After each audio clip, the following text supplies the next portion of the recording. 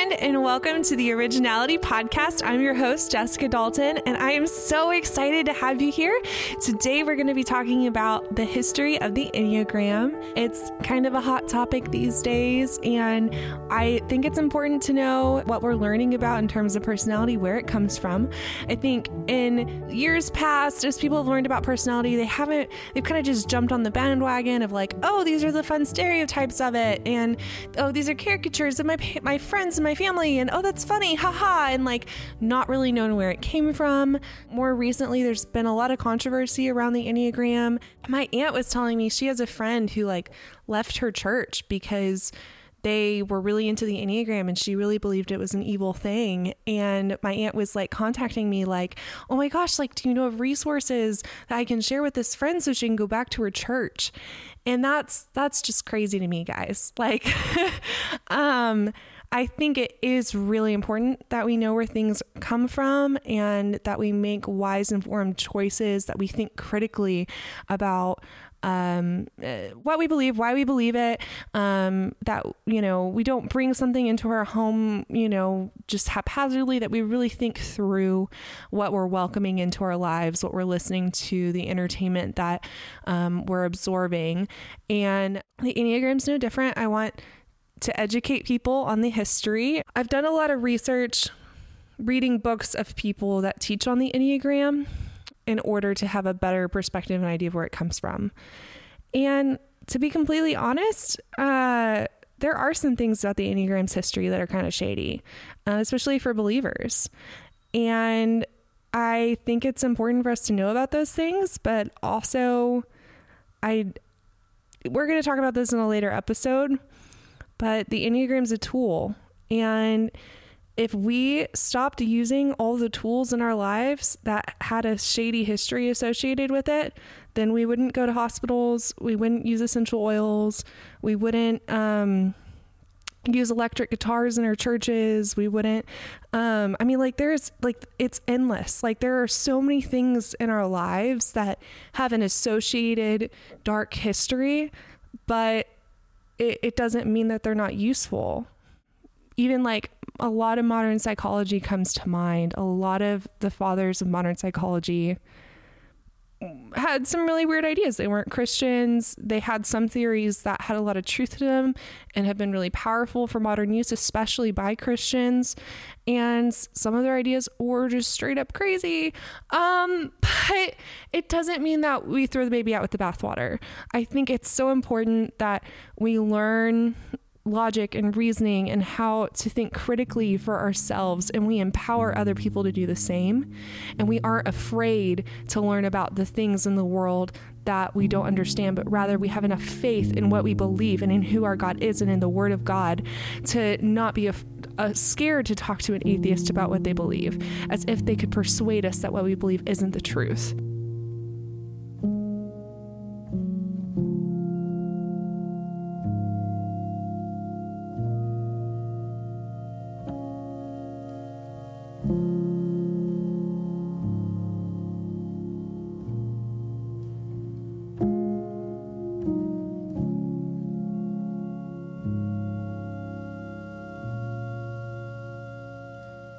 So the history of the Enneagram, there's things about the Enneagram that are rooted in ancient Greece, really as long as the world's been around, because there's a truth to it that kind of transcends modern understandings of psychology. So if you think about what science does or what psychology does, or really any form of academics, it's making observations of things about the earth and then putting academic-y words to those observations.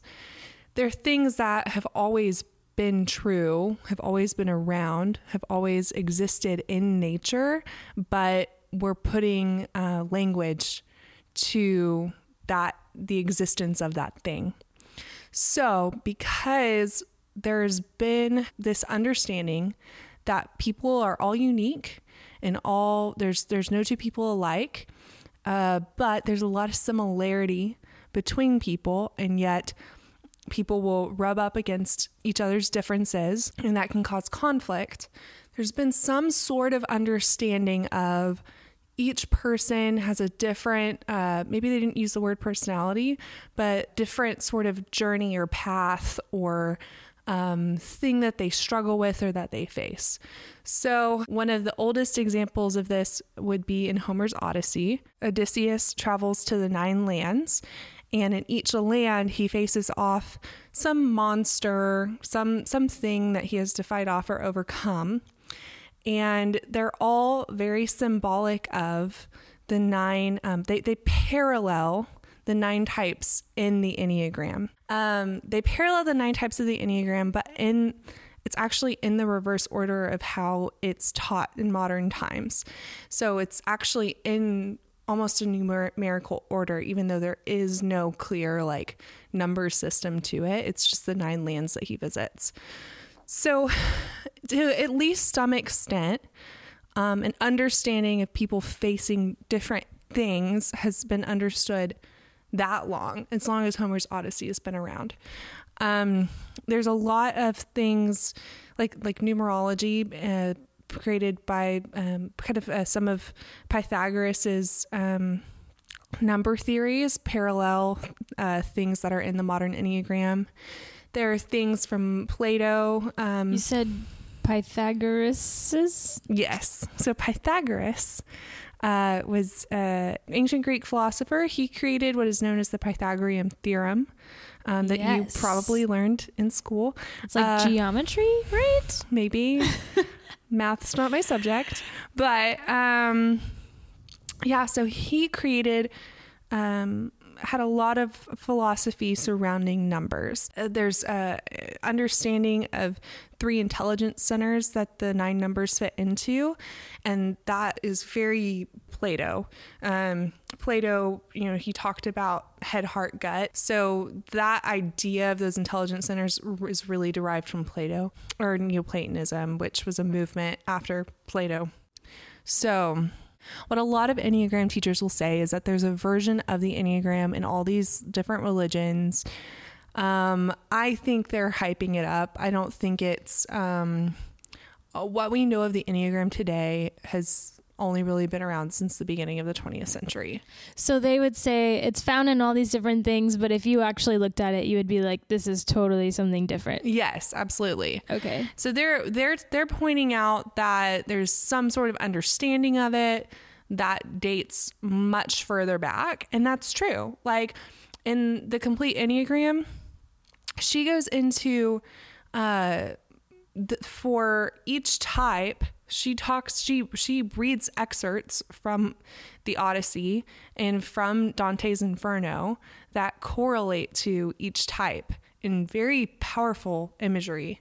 So, and I mean, Dante's Inferno, it relates to the 7 deadly sins. So there's only 7 of them. The 7 deadly sins have been assigned to the Enneagram types, and then they created 2 extras.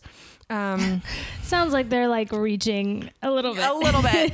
So they assigned deceit to type 3 and fear to type 6. And the idea is that you're going towards the opposite of whatever the deadly sin or passion is that your number struggles with. Mm-hmm. So really when Enneagram teachers talk about, the Enneagram is so ancient, we don't know where it comes from. Well, there's some truth to that there's been a version of it in Jewish mysticism, in Sufism, in Greek Orthodoxy, but it's really this understanding of people struggle with these things and we work towards the opposite of that struggle. Mm-hmm. And we always have. It's this old because it's just relatable to us as humans. Exactly. Not that they would call it the Enneagram or that they knew that, thousands of years later we'd be talking about it in this way, but they were talking about it and we're talking about it just because this is our experience and we've created this word for it and these 9 numbers for it just to help us just talk it out.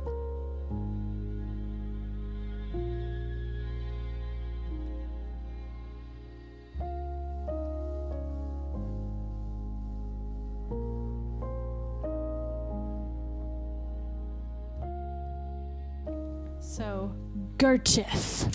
G.I. Gurdjieff was born in the late 1800s, and he lived in a town in Armenia. He was kind of at a crossroads in this town where people would travel to trade from all over. And so he encountered a lot of different religions and philosophies growing up. And there was a lot of syncretism, which is combining religions in the town that he grew up in. And so he kind of became a student of all these different religious traditions, and that's where people believe he came across the Enneagram, was through the Sufi sect of Islam.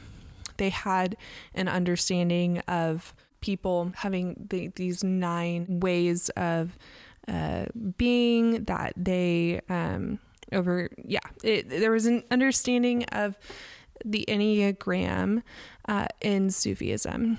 G.I. Gurdjieff, he put the Enneagram to the diagram that we use today. And he contributed the intelligence centers, which are the head, heart, and gut. So numbers 8, 9, and 1 are in the gut triad, 2, 3, and 4 are in the heart triad, and 5, 6, and 7 are in the head triad. So he's the person that decided where they would go. Yes. Wow. And he is super weird. I'm not gonna lie, he had some pretty shady ideas about religion, and was really fascinated with the occult. And he had a school where he taught people that the best way to learn is through choreography. So he would teach the Enneagram while people were moving. Wow. I think I had a theater class once in high school that we did something similar to that, and it was a very weird experience, but I would imagine. Yeah. It was about something completely different, but hey. Yeah. So he's known for going to parties and telling people what kind of idiot they were based on their Enneagram type.